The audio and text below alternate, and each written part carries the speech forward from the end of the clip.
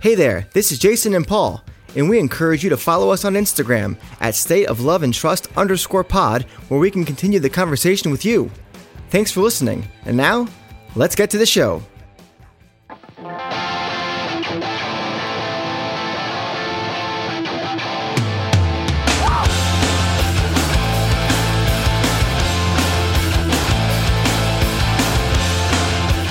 Welcome back. It's another episode of the State of Love and Trust. It's a Pearl Jam podcast. I am your host, Jason Carapesi. I have a co-host. His name is Paul Gillieri. Hello. How are you today? I am doing very well, Jason. How are you this evening? I'm all right. We've had some lovely weather recently. It was hot last week, and now it's not, and I'm feeling all right. And we've had it's not June gloom, but there's been a nice breeze that kind of cuts through everything. Dude, I don't want to go on a tangent here, but you just brought something up. So we have one of those canopies that you can buy at Walmart or Costco or something like that. You bring them out for tailgates or whatever. And one day, there was a large gust of wind, and it blew it like almost out of my yard. It blew it up into the bushes, half into the neighbor's yard, and I had to try and. Did you have to go up in your tree? Well, I was scraping the sky. Let's just all right. Hey. The boughs were breaking. Let's put it that way. See, we're topical. We are. But anywho, so it's up there in the bush, and I'm already pissed because this thing, we've had it out for 3 months, and so the sun just wears on it, and so the vinyl becomes really kind of flimsy and fragile and brittle. And so I'm trying to yank it down, and it's tearing, and the legs are getting caught in the bush, and I'm just so pissed. I finally get it down, and it's completely destroyed at this point. And so I have to break it down to try and get into the trash bin, how difficult that can be. So it's metal. So what do? I go into the garage and grab myself a softball bat and beat the living hell out of it. Oh. It was... Oh, those rooms you can Chronicles of Quarantine with Jason Carapesi. Dude, those rooms that you could pay to go into. There's china and glassware. And you can it's funny you bring that up. My wife's a big fan of that show, Working Moms on Netflix. Oh yeah, so is Andrea. Right. So there's a scene where one of the moms, the husband, arranges this. I think it was her birthday gift. And she's like, what's going on here? And then suddenly he just hands her a baseball bat, and they just go to town on this porcelain. Yeah. And she looks at me and she goes, yeah, that doesn't sound like fun to me. It sounds like fun to me. Yeah. And I pretty much got whatever frustration I had in that day was taken out on that stupid tent. But anyways, I don't even know how. Oh yeah, the weather. Yeah. How did the weather conversation devolve into that? For those who don't know, Jason and I live in lovely Los Angeles. And we have been enjoying a rather temperate June so far. But gusty. If I may. Anyway, thanks for being with us, guys. And don't forget, if you want to, go on Apple Podcasts or Spotify or wherever people rate these things. It would be super of you to give us a 5-star review and write great things about Paul. You can write nasty things about me. That's fine. But, that'd be cool. Just help us out a little bit. 5-star review, subscribe, unsubscribe, subscribe again. Apparently that works. So just keep going back and forth. That would be super, guys. Now that's out of the way, the pleasantries and whatnot in my tent story. This week, what we're going to do is we're going to talk about the fan club. And we're going to talk about, more specifically, the fan club single. And as many of you know, the fan club single is not happening anymore. There was an article, a press release done at the very end of 2018, beginning of 2019 that said, no more. This is it. And like many of you, we didn't actually get 2017 or 2018 until much later. I think they gave us the downloads in February or March or something like that. And then I think the vinyls went out a little bit later. I had completely forgotten about it. But anyway, that's when it kind of hit me oh my God, there's no more of this. And it made me think, well, what are the best of all time? Because some of them are weaker than others, and some of them have some classic songs, originals, covers, whatever. Let's just go on the list. What are our top 5 fan club singles. Okay. And I think we shall start with you, my friend. All right. So we're going in descending order here, going from 5 to 1. I have an honorable mention, though, and that honorable mention comes from 2015, primarily bolstered by the covers Wishing Well and Redemption Song. Wishing Well, to me, it's a great cut of a free song. It's a cover, and fantastic classic rock song, and Pearl Jam is perfectly suited to execute a track like this. And so I really enjoyed that cover. The reason why this album for me is not in my top 5 is because I don't want covers. It's a fan club single. You wait all year for this. I can get covers, especially in 2015. I mean, I can buy bootlegs and the covers are on bootlegs. So this is a release that you wait all year for. I want original music from the band. It doesn't have to be, something that's going to find its way onto a greatest hits album, but it should be, in my view, it should be original. There should be an original centerpiece on the album. And this is going to be a divider for us, because while I agree that original is important, I'm not holding that at such a high marker where it's a borderline deal breaker for me. So then that's very interesting to me. It's very interesting to me, and I completely understand your point, and it does hold a lot of weight for me as well. I don't know that there's enough of them where the song is good enough to overtake some other entries into the catalog. But nevertheless, a lovely honorable mention. Yeah. Just so you know, I have that at number 11. Oh, okay. So it's also honorably mentioned for me. But your number 5? My actual number 5 is Pendulomorphosis from 2014. Now, granted, we get Imagine, I think is the A-side, but disregard that. I mean, you get this beautiful, haunting instrumental from Jeff, and it feels like a bookend to Lightning Bolt. I almost wish it was a secret song. I almost wish it was something that was included, similar to the way like Life Wasted Reprise was on Avocado or something. I mean, there's just something about the song that it deserved something on the album, I think. And the fact that it wasn't, to me, made it a beautiful, perfect selection for a fan club single. I mean, you get that as a Christmas present, you're thinking, wow, well, this is so interesting and unique and different. And so that alone would have been fine. Imagine, to me, is just kind of like a little cherry on top, I guess, if that. And it's not even like a fresh cherry. It's one of those like candied cherries that they give you. Maraschino? Exactly. Yeah. I mean, nobody likes those, so. Hey. I love a good Manhattan, and they feature prominently maraschino cherry. I think your point about, by the way, the thing, usually I'm the same way.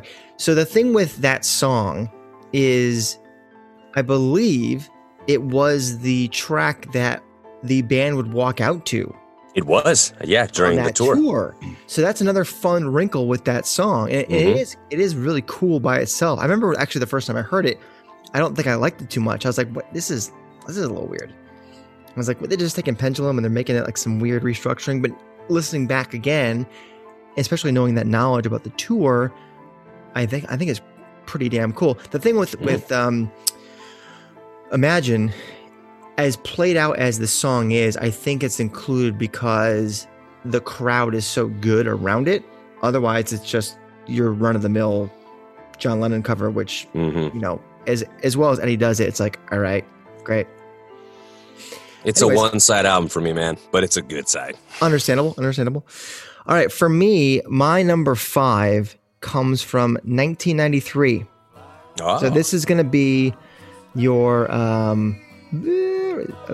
Angel. Angel is the side A, which is a very lovely track, an original song. It's one of those that very rarely makes an appearance. But when it does, it's like, oh man, they're playing Angel. What? And correct me if I'm wrong. Is it not a Dave A song with Eddie? I believe it is. I think it is. I think I'm almost positive it was. Yeah.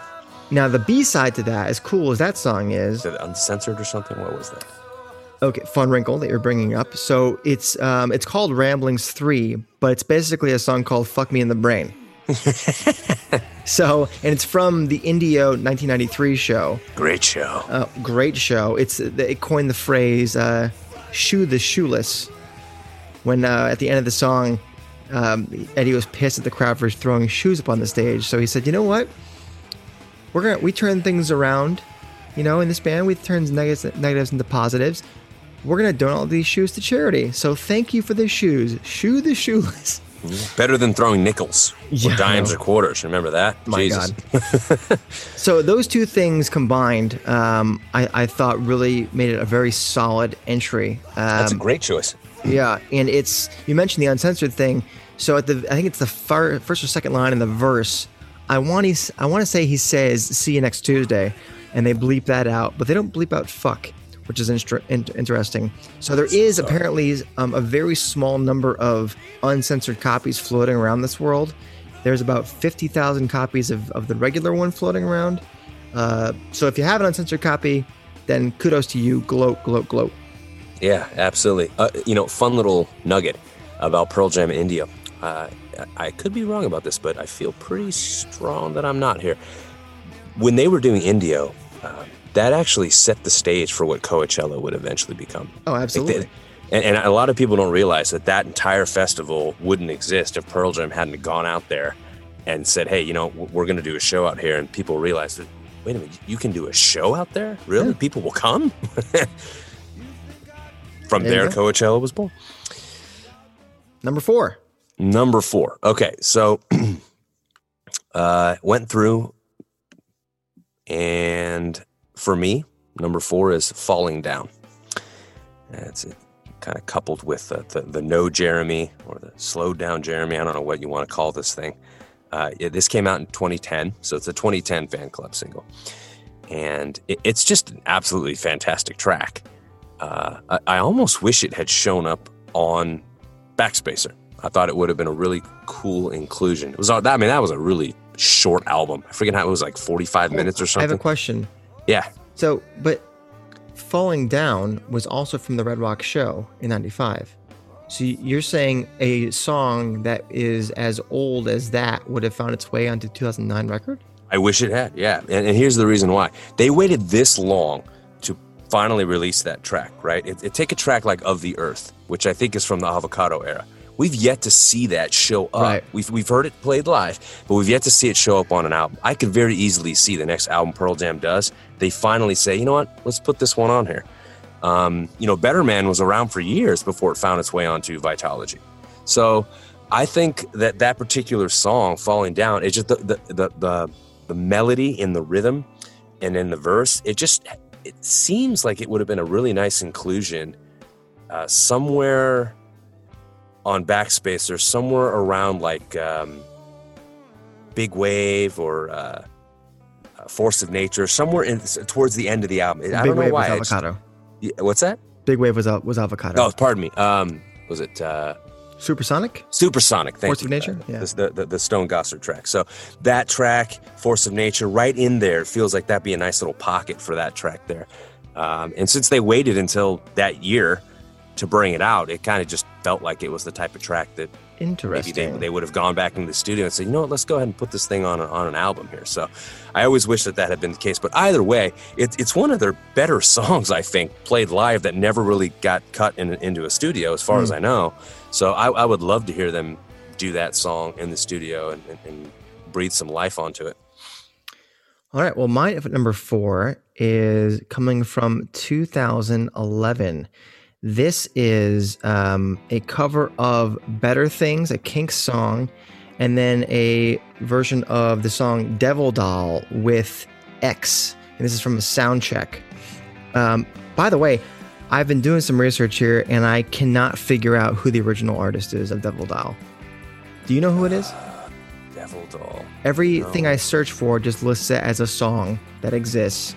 There's a band called Devil Doll. You'd think maybe they'd go like an Iron Maiden or Black Sabbath and name a song after themselves. Yeah. But you can't find it. So I don't know. Huh. So I'm sure someone knows and is like, you're an idiot, Jason. And I'm like, okay, well, you're not wrong. But I don't know. But at any rate, 2011, Better Things and Devil Doll. Yeah, so those... I just think Better Things is a really, really cool cover that I think is almost never played live, I should say.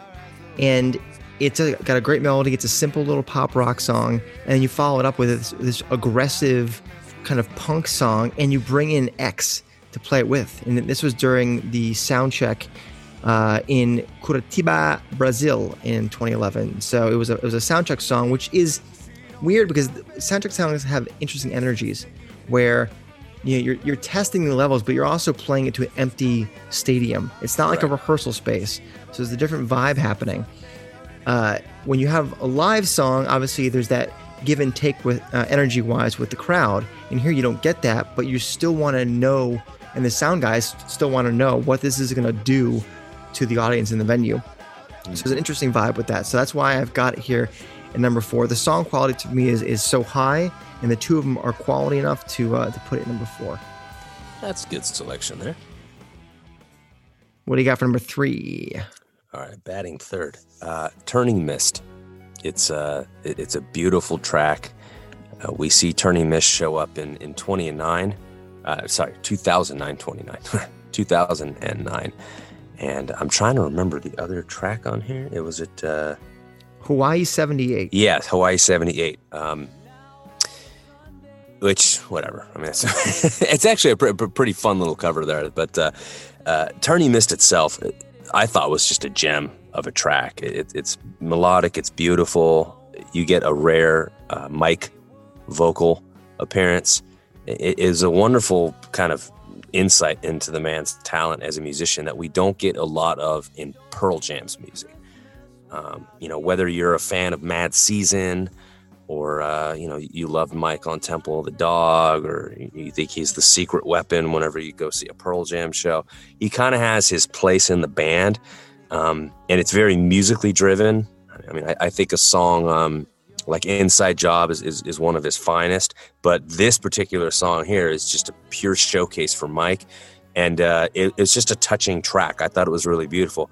If we can get Mankind on No Code, why can't we get Turning Mist on Gigaton, right? I mean, I don't know, man. It's a really solid track. I got to tip the hat to Mike McCready. So this is number 3. Yeah. This might be the biggest disagreement we're ever going to have. Maybe greater than Dance of the Clairvoyants. Because I appreciate Mike singing, and I thought he did better than I remember him doing on this song. The song itself, to me, is average. Doesn't strike me as anything super creative or super unique. I appreciate that it's a new song. It's an original on the record, on the single. But then it's whatever it has going for it is completely weighted down by maybe the worst cover I've ever heard the band do. Hawaii 78 could not be more boring.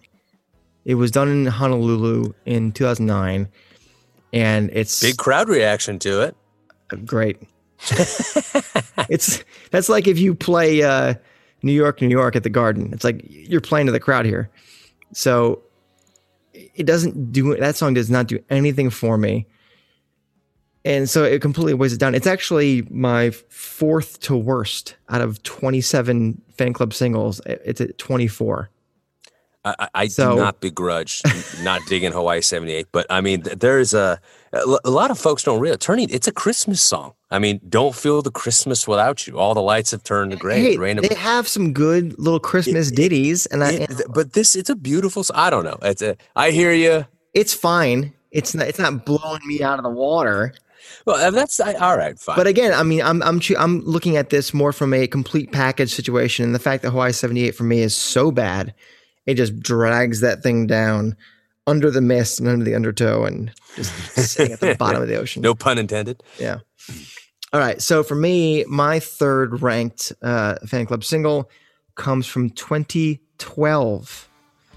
This is going to be the All Night in the Moonlight AB. Now, both of these tracks come from the Pearl Jam 20 party in Alpine Valley in Wisconsin.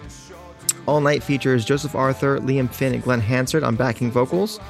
And In the Moonlight features Josh Homme. And the In the Moonlight version is fantastic. The energy is so much greater than the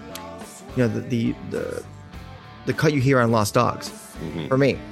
And then you've got All Night, which, they've played a decent amount of time since it came out in Lost Dogs, but they only truly did it great when they had backup singers. I think there's a tour, I want to say it was the 09 tour, but I'm probably wrong, where Corinne Tucker's band, Sleater-Kinney, opened for them, and he had the band backup sing, and it sounded great. And so here he's got 3 dudes singing behind him, and it sounds great. So I thought the 2 of those tracks together, plus you have the energy from the anniversary show, the 20-year anniversary show in Alpine Valley. The crowd's just going crazy. I think those 2 combined just sets the bar so high, and it's just a great. I know that it's not original, and there's live cuts, but the live cuts feature some interesting musicians, and the quality is very high. So there you go.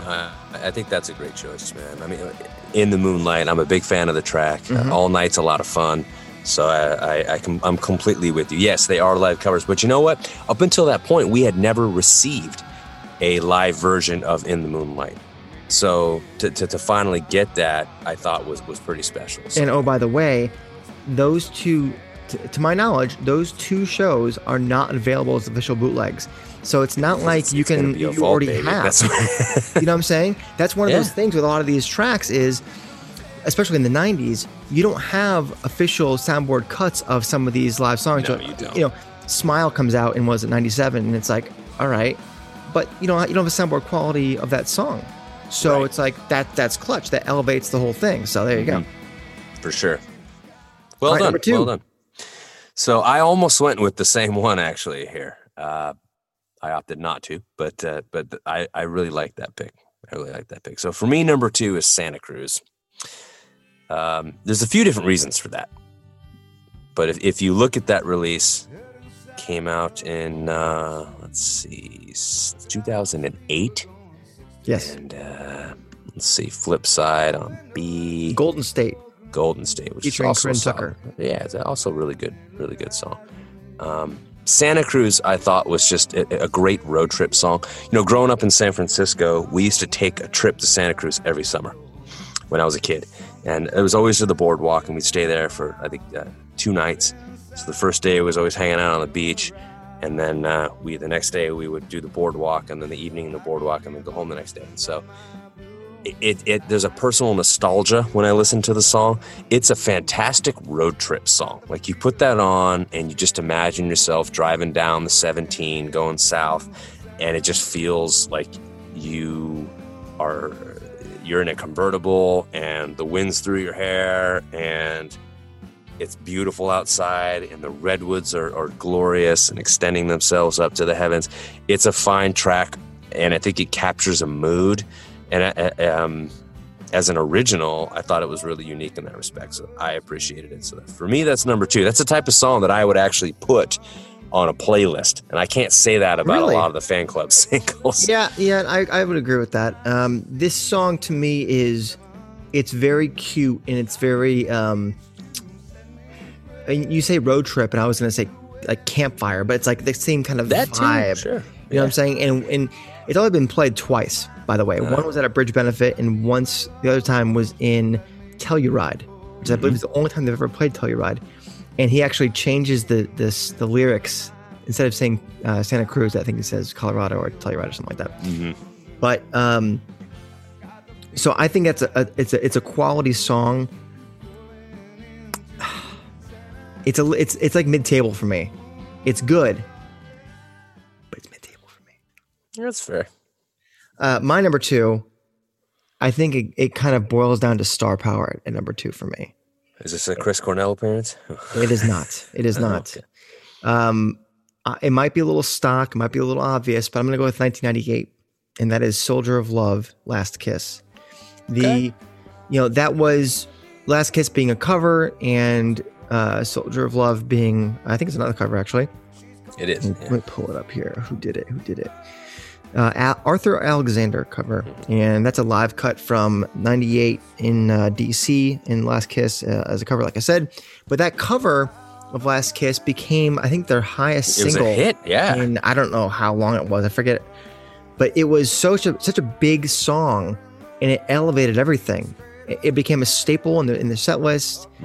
And because it became so big and so popular, and people who even didn't like Pearl Jam were like, "Oh, this is a great Pearl Jam song." I go, "It's a cover. It's not one of theirs." But thank you for listening to Pearl Jam. You know, people forget about "Soldier of Love," which I think is a very lovely little ditty. I think it's a great little song. You know, the thing that doesn't bring it higher than that, of course, is that despite being really good songs, they are both covers. And so that kind of drags it down a little bit, and which is why it's not number one for me. But that's what I got.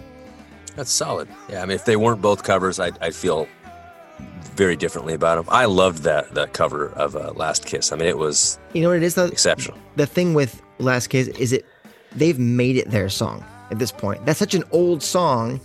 I don't know who else has covered it. I'm sure someone has, but it's such an iconically now Pearl Jam song. You have a good point there. How good of a song does it have to be, or recording does it have to be, that now people think that a song that isn't yours is yours? Right. You know? What was the Everly Brothers one they did too?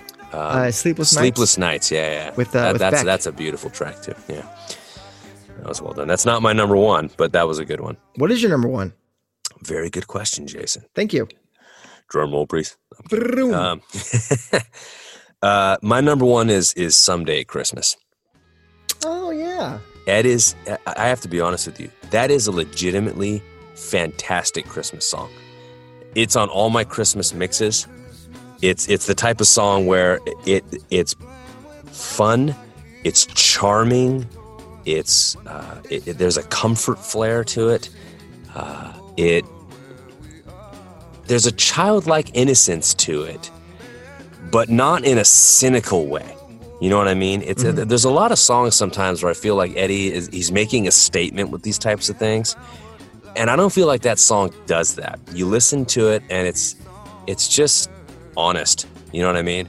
And you look at some of the other Christmas songs like Santa God and Let Me Sleep and you know that great Jingle Bells riff breakdown. And those are all fantastic too, and I love those during the holidays. But Someday at Christmas, like if I had to make a Christmas mix and it had Bing Crosby on it and, you know, all these different great acts, I would actually take this song and put it on there. I mean, it to me, it actually holds up with some of the better Christmas songs over the last 30 or 40 or even 50 years. It's a really great Christmas track to me. Get out of here, Eartha Kitt.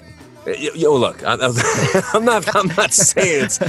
not saying Dean Martin, Frank, and Bing got to take a back seat to Eddie here, but I do feel that if you were to put together a Christmas album, that there's no shame in putting this track on there, man. I mean, it's not going to feel like an oddball or that, you know, oh, you're just a Pearl Jam fan, that's why you're putting this on there. I think it's a legitimately fantastic Christmas song, and so it's a Christmas. It used to be called the Christmas single. I know. You know what I mean? So. Yeah.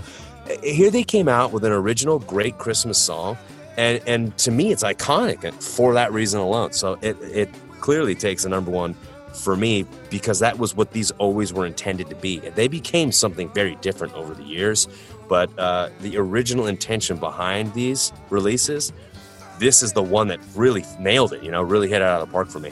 You make a great point in that the original intent was to be a Christmas. They called it a Christmas single. They did, and then it became a holiday single, and then it became the fan club single. But originally, the point being a little gift from the band at Christmas time. It was their Christmas gift to us. No, it does, and that one is the gift that keeps on giving.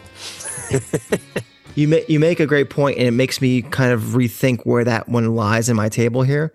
Oh, but. Point well made, and I'm not going to complain. Cool. Now, for me, my number one, you actually already mentioned it. Oh. It is 2010, and that is the live cuts from Red Rocks. Okay. Falling Down and No Jeremy. This is a show that is still not soundboard quality available. Okay. Nope. So the best audience recording is what we have out there. If you have a live catalog like I do and you do. So we have these soundboard quality, and it was maybe the third time that they ever played the No Jeremy, the slowed down Jeremy version, out of I believe 6 total times that they've played it. And this song Falling Down, like you mentioned before, to my knowledge, has never been played since. It hasn't. Only been played the one time. And the speculation that I've read is it's an abortion song that kind of hit close to home with Eddie, and that's what it's about. And so it was hard for him to kind of feel up enough to play it again, is what I've heard. But nevertheless, as you said before, it's a fantastic song by itself. I wish they would put it somewhere and put it together. It'd be a great album closer. It'd be fantastic. It really would. I do think the novelty of No Jeremy and the reception it got at Red Rocks was just so good. And the fact that, like I said, both are soundboard, for me, as a package deal, 2010 is just tremendous. It's pretty darn solid. I'm with you on there. It's funny you mentioned, I didn't know that it was an abortion song. I want to say Kitchenware and Candy Bars off of Stone Temple Pilots Purple. I think during the VH1 Storytellers show, Scott Weiland mentioned that song was essentially, his girlfriend had decided to get an abortion without telling him. And so that whole song was about not feeling involved in that process. And it's one of my favorite album closers, and it's one of my favorite SDP songs ever, actually. But I could totally see this track ending an album at some point. So right. In the same way, Hard to Imagine could one day. So. Yeah, I wonder if it just, for any number of reasons, why it just didn't feel right at each album's closing point. Do we bring this to the table? Do we not?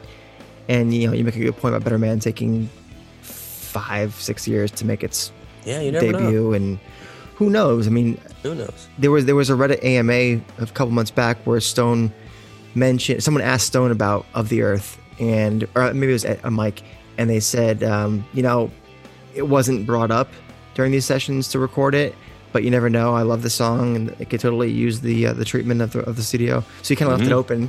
Yeah, so maybe. And then that song is 14 years old. So. Right. All right, good list. And actually begs the question: what if they didn't stop making fan club singles?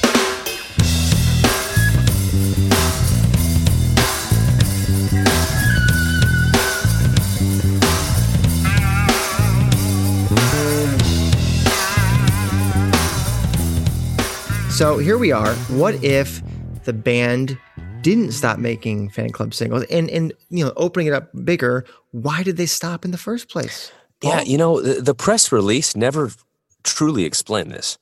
And I was at a loss. I mean, granted, I wasn't thoroughly excited with many of the ones that they had released, but there were some good ones in recent years, and it was always something I look forward to. I mean, it'd be like February, March, and I'm like, where's my fan club single? You know what I mean? Yep. You get to the point where you want it, But the releases became so erratic. It got to the point where you were getting your holiday single, your fan club single in like July of the following year. So for whatever reason, they just were no longer invested in this process. And I think that they killed the enthusiasm behind it. It was pretty clear that they didn't want to do it anymore. And because it was taking so long, I feel like that the enthusiasm behind it kind of waned, and it just became this thing that slowly died. And I think that if they were to go back and redo this, what if they hadn't stopped? I would have hoped that they got together in a room one day and they said, all right, a little bit of a State of the Union here. Let's have a conversation about these fan club releases, because we've been phoning it in and mailing it in for a while here. And that's not me saying, the selections are crap. I'm not a huge fan of all of them, but I mean, every performance that they provided us was injected with enthusiasm and excitement. So I feel like they carefully curated these to their best abilities, at least with how they wanted it to be. It's not like they gave us garbage versions of songs, but at the same time, there was no continuity with it anymore. It just felt random. So I'd like to think that they could have sat down and said, let's go back to what this was supposed to be. Let's center it around the holidays. It doesn't have to be Christmas. You know what I mean? It just has to feel holiday centric. And I think that the whole political angle with the band, they just got away from it. Probably no longer felt politically correct to write a Christmas song at that point. I don't know. But if it's just going to be a fan club single, then just give us something from the cutting room floor. You know what I mean? You always hear all this stuff that's just there.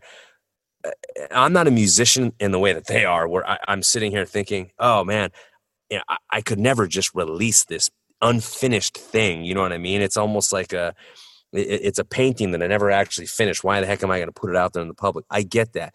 But at the same time, fans adore this band, and it's a fan club single. You know what I mean? So nobody's picking this up unless you're actively looking for it, and you're just soaking in new music. So I wish that it would have been more original stuff instead of covers. So I would like to think, what if they didn't stop it in 2019?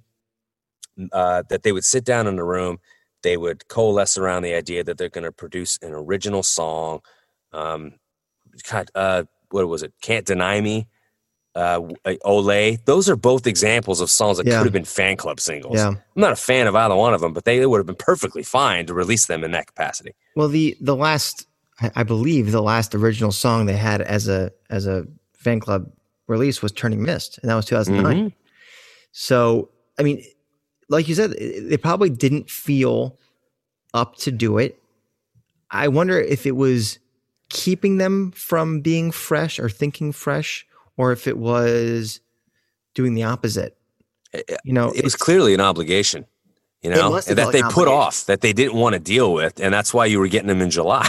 Well, not only that, but that's why probably you were getting a bunch of covers and live takes. I mean, I think one of them was 2016, the side A was a sound check of Alive from Rock and Roll Hall of Fame. It's like, the only thing cool about that is that Dave Krusen's on the drums. That's it, right? It's a nice throwback. So there's some of these releases are just like, well, we got to find something. And it's like, to a degree, I get what you're saying. There's not so much to pull from. But then again, you could make a concerted effort to bring it back to the holidays and bring it back to Christmas. And it's not un-PC to write a song about Christmas. There are plenty of people who celebrate Christmas, and you can write a song about anything.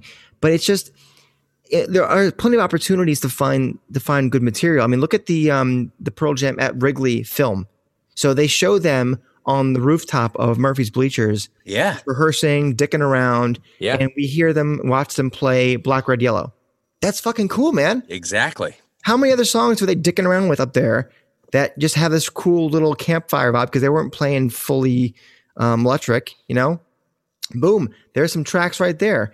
You know, there's probably a whole bunch of live cuts with weird artists that we haven't seen in a long time. That's just a really cool version of a song. I'm pretty sure there's a version of them playing Black Diamond with Ace Frehley. And yeah, it's probably available on one of the bootlegs, but maybe somebody doesn't have that. You know, not everybody finds a way to get every single release, because that's like at least $10 a pop. And if you go the, you know, legit route, it's a lot of money. Mm-hmm. So if you're spending $40 a year on the fan club and they can give you a really cool version of Black Diamond with Ace Frehley, thank you very much. Give it to me. I'm with you there. I don't understand. So it's not like there isn't opportunity there to pull from your vault, which is extensive. And oh, by the way, Stone mentioned in his some Q&A thing. Oh, it was the Sirius XM track by track. I don't know how review. Somebody doesn't ask him that every time he does an AMA. It's so like, they ask him about the sessions from Gigaton. He's like, oh, we got millions of masterpieces. Quote, millions of masterpieces. What does that really mean? Who knows? But add that to the fact that somebody asked him about, you know, a possible second part to Gigaton or another Lost Dogs because of all this extra material that's been floating around for the last 15 years. And he goes, oh, that'd be a great idea. It's like, dude, so you've got stuff. We got one of my favorite live covers that they did was 2005's Little Sister with Robert Plant. You couldn't get this cut from a soundboard because it was a Hurricane Katrina benefit show that was not released officially. So that's cool. But then the fucking B-side is a demo of Gone from the Borgata Hotel. Like, why do I care about that? Gone, right. Average song as it is, in my opinion. And you give me a demo version of it? Like, I don't care about that. There's opportunity here. But like you said, they probably just don't feel. It's just upsetting because, you know, they're getting older. We have 7 years between albums here. Yeah. Those things become almost the anchors that keep you afloat for half a decade. Yeah. Well, I'm sorry. What am I paying $40 a year for? You know, that's a really damn good point. Like they're charging you for a membership. You know what I mean? And I'm not saying you get nothing for it. You get a great t-shirt, and they're killer t-shirts most of the time. They're great t-shirts. You get a bootleg. I'm with you there. at the same time, it's like, all right, man. I mean, but what I'm really excited about was the music. Like we're fans because you make music and you're great people, and we adore you and what you stand for, and give us music. Last October, they tweeted something, or I think it's Instagram too, where they were teasing some release. I was like, oh, what's this going to be? This is before we knew anything about Gigaton, right? Mm-hmm. And so they teased this thing, and then the next day it's like, hey, get your 2019 Pearl Jam Halloween shirt. It's like, are you kidding me? Why do I care about a Halloween t-shirt, and why are you promoting it and teasing it like it's something special? Right. Come on, guys. I mean, I've been in the 10 Club since 2002. And I have a pretty good number, and I get pretty good seats. And the reason why I keep that is primarily because of live shows. But here's the thing: is like, while I've made an effort the last few years to actually fly to shows, that's not always feasible for many people. And if they're not coming to your area that often, then you paying for a t-shirt? I don't know what you're getting. So this little nugget, this little star on the Christmas tree, to bring it back to Christmas, it's like, it seems like something that wouldn't take a lot of effort really to put something out, especially given the quality of some of the things. I think actually the 2000s was a worse decade overall than the 2010s, but nevertheless, that's just, come on. I'm with you. I am with you. Come on, guys. Come on. Mike, Ed, Jeff, Matt. Boom. Oh man. Give me a wasted reprise that's just boom, like for like 10 minutes, where he goes off and does like a solo. Fine. I mean, maybe, it's better than nothing, give me a little something. There's gotta be stuff out there. You know what's gonna happen? Not to go on, we're going on a long time here, but last point for me is, you know how bands who are just past that haven't put out music in forever, you have like the remastered series of albums that came out 45 years ago. They're playing Konocti Harbor. Yeah, you got like, bands like Aerosmith and AC/DC and Led Zeppelin and Beatles, there's re-releasing remasters and like new box sets that feature like, John Lennon taking a dump as the bonus track, like stuff that doesn't matter really, except for nerds like us. Like, oh no, they've got like a third demo of Gone. I'm all in for this re-release. That's going to happen when we're like 70 years old. When the band's long gone, they're going to keep on pushing this crap out. But like now, there's stuff. I will buy it, Jason. As will I. That's how effing crazy it's a sickness. We are. They know they have us. I know. They know. All right. Soapbox descending. All right. We've got a lyric of the week to get to. We do have a lyric of the week to get to.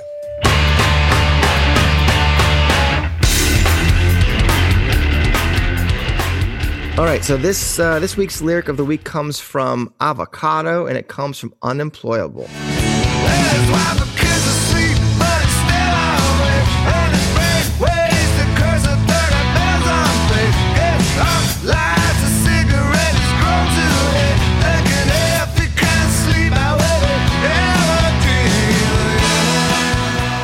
Paul, you chose a lyric set this week that feels apropos of how a lot of the nation feels. It's uncertain in a lot of different ways, and it's just like reaching for just help to get through something. Am I wrong? You're not wrong. I feel like there's been, I hate to call it a divide, because this is a time where everybody needs to realize that we really are, as cliche as it sounds, all in this together. The difference is that in prior national tragedies or pandemic, I don't know, pandemic's the wrong word, but national matters of urgency. 9/11 was the most recent one, right? And so you have these moments in American history and people come together. But the difference is that you could go outside, man, and go to a restaurant. You could go see a concert. You could go to the mall. I mean, there's so many things that we've been told we cannot do. We should not do. If we're going to do it, we got to stay 6 feet apart. And I'm just in a weird place where I'm trying to make sense of it all, because on one hand, I am fully in support of protecting society's most vulnerable citizens. That is paramount. That is non-negotiable. It's something that has to be discussed and taken into consideration and enacted to make sure that happens. However, there's also millions of other people that are being both directly and indirectly affected by all of the necessary social distancing and quarantining and lockdown that we've been initiating over the last couple of months. And I look at this lyric and I see Eddie he's telling us a story. Now, the story that permeates this song when it was written has taken on a very new meaning for me now. I no longer read this song as a man who's disillusioned, who's, kind of lost his way, who's realizing that his life is just a big sacrifice. And he's kind of looking at and saying, did I piss my life away? Was this a dream that had to die? For me now, I can easily draw connections to what so many of us are dealing with. The curse of bills piling up and not having a job to go to pay for it. I'm lucky. I mean, I teach and I was able to do that via Zoom, and I continue to get paid. Not everyone was as fortunate as I am. My wife was furloughed. So, I mean, we're a one-income household right now for that reason. And, I mean, I'll be honest, they're like $8 or $9 grand behind on unemployment payments to us. We have yet to see that stuff. There's a weird snafu going on where she just hasn't been able to get those payments. So basically, we've been a one-income household since March. And I'm not saying cry me a river, because there's probably folks listening to this that have it a hell of a lot harder than I do. But you read these lyrics and you think about this, and it just it begs the question: at what point in time are we going to start really looking at this as a more from a broader stroke and say, okay, we really can't make decisions that are purely tunnel vision. You know what I mean? We really have to start expanding the scope of this tunnel and start thinking about the broader picture here and say, okay, how can we address all of this in the most pragmatic way possible? And I am not suggesting that I have all the answers, but what I do know is that we did an entire podcast on Pearl Jam protest songs and George Floyd and all of that. And it's just amazing how so many folks were just, I mean, to the point where they were borderline oppressive, the way that they would like give you a sideways glance if you were 2.5 feet away from them, or I'm sorry, pardon me, 10.5 feet away from them, walking across the street, mask or no mask. And yet you have all these protests going on for Black Lives Matter, as we should be having. And those very same folks are there arm in arm with their brothers and supporting this amazing, beautiful cause. And it's almost like, well, so it's all about quarantine and social distancing until we got to go protest. And then all that just goes out the window. And then now we're back on track and let's go back to this again. It's like, well, you can't have your cake and eat it too. You know what I mean? And now we're sitting around wondering, are we going to have a spike because of that? And I don't know. The whole situation is just a hot mess to me. And this particular lyric, I think, personifies the frustration of just being there in the home, being weighed down by a situation you don't feel like you can control, and coping with it. And the speaker in the song lights a cigarette he's grown to hate. He's coping in a way that he's not proud of. It's not the way he wants to deal with this. He can't sleep. How is he ever going to dream? And that's all that people want. They just want to live. You know what I mean? We want to get back to living again. But how do you do that safely, in a way that's considerate? Again, I'm not suggesting I have all the answers. And I hate being the guy. Yeah, I hate being the guy that's like, I'm just going to point out all the problems and not suggest any solutions, because that's not productive. But at the same time, this is a conversation that everybody wants to talk about, the folks that are affected and afflicted, but nobody wants to talk about the success stories and the rate of recovery. Nobody wants to talk about how all this can be done in a way that's sensitive but both pragmatic. It's just one extreme or the other. Full-scale reopen, or, and all the dangers that come with that, or we got to go back down to quarantine and lockdown. Are there any roads in between? So I don't know. This song spoke to me for that reason. The trouble that people have who make decisions is, they have to weigh that. They have to find that road between between, I don't want to say both sides, but there's, as you said, there's the life, the health of people, and then there's the financial health in life that people have. And I don't envy these people who make these decisions at all. Nor do I. And so when the media talks about, life and death, the most obvious thing that comes to people's minds is literal death. And so that's what kind of steers the conversation. And if you only have so much time in a day, how many times can you update people with information about this kind of thing?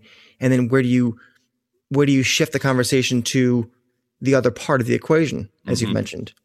Yeah. I don't envy anybody in media. I don't envy anybody in politics that has to make these decisions.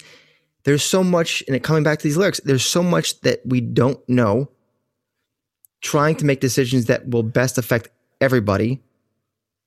And you got this person in this song who is doing everything they can to keep their head above water. And it feels like that's what we are doing as a country, is everyone is trying to get information. And where are you getting it from? Is it the right information? I don't know. I think it's right, but then there's this information over here. And so we're all kind of trying to swim. And some people have a life preserver and some people don't. Some people have a boat. And it's like, there's all this. And the mental health thing over the last 3 or 4 months, I can tell you from personal experience, I know plenty of friends who have had fluctuations with this. I'm sure you guys have had this as well. And so to have these lyrics kind of, to be honest, I haven't listened to this song in a while. So listening to the song again, it's like, wow, yeah, and this song was written before the 2008 recession. Right. So there's always been parts of this country who have had this coping and this uncertainty and this stress of life and just trying to, how about people in the middle of the country whose closest hospital is forever away and they have shitty insurance and their copays are out the window, Or they lost their health insurance. Exactly. They were furloughed and they don't even have it anymore. And that kind of shit was happening even before COVID. And now you have that on top of this. So this song takes on a whole new meaning in this situation because you can kind of broaden its scope to many more people, which is the sad thing. So I think you've picked an excellent lyric for this week. And I'm looking forward to your live cut of the week. Ready to stand up!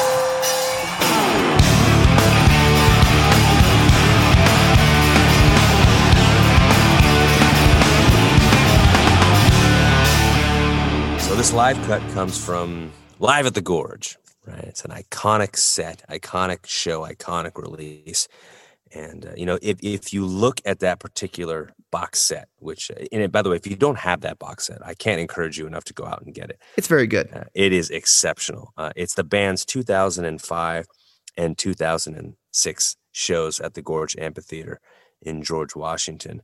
And if you pick this up, I think what's first of all, it actually debuted at number 36 on the Billboard 200 chart, which just, it was a legitimately iconic release, I think, for Pearl Jam as far as live albums are concerned. But you got 69 individual songs performed during these two performances here, and it's a tremendous set. It's an iconic performance of this song.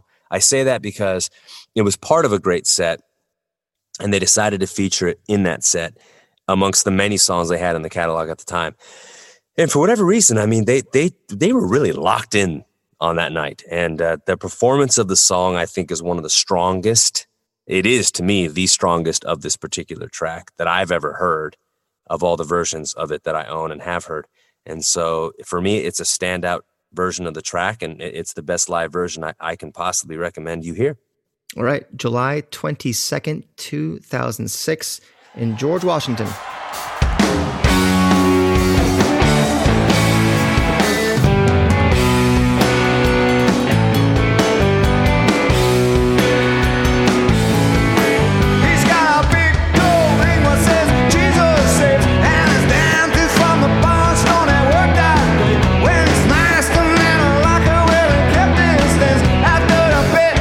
Say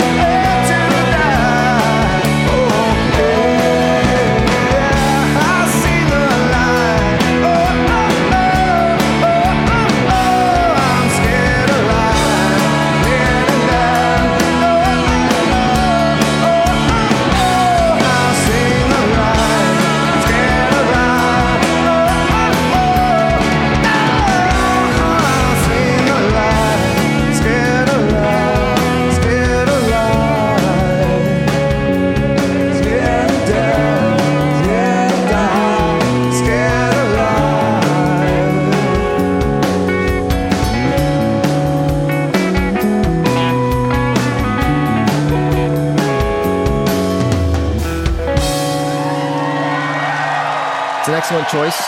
The band was very tight. The crowd was amazing, as you would expect from The Gorge. And that song, every time I listen to that song, I always kind of come back to, I don't even remember, in 2006, they played at Letterman. And they played a concert, like maybe like a 12-song concert after the taping of the show. And they streamed it online. And at the end of the song, when they played Unemployable, Ed goes, someone once asked me, is it Scared of Life or Scared Alive? And he goes, no, it's Scared Alive. And I was like, because I was kind of like unsure what he was saying. I thought he was saying Scared Alive, but I wasn't sure. So when he confirmed that in that random chance that I was watching, I said, wow. And so now I always think about that moment when I listen to the song. And now in this context, with this live cut, with this lyric of the week, it's like, that couldn't be a more fitting phrase for too many people across the world. I think I'm not being crazy to say the world. So very applicable. And thank you for choosing that one, Paul. I just to follow up on that. Even if even the misinterpreted version of that lyric, Scared of Life. Not good either. Not good either. And you're looking at a lot of folks that are so insulated right now, to the point where it's almost like, you could literally say that there are some folks that are more afraid of life than they are of COVID. I mean, it's just to go out there and live could potentially bring you this disease. Yeah. To the point where it's like, okay, well, but what are you sacrificing? And again, I'm not saying just complete utter disregard for all the recommended health protocols here.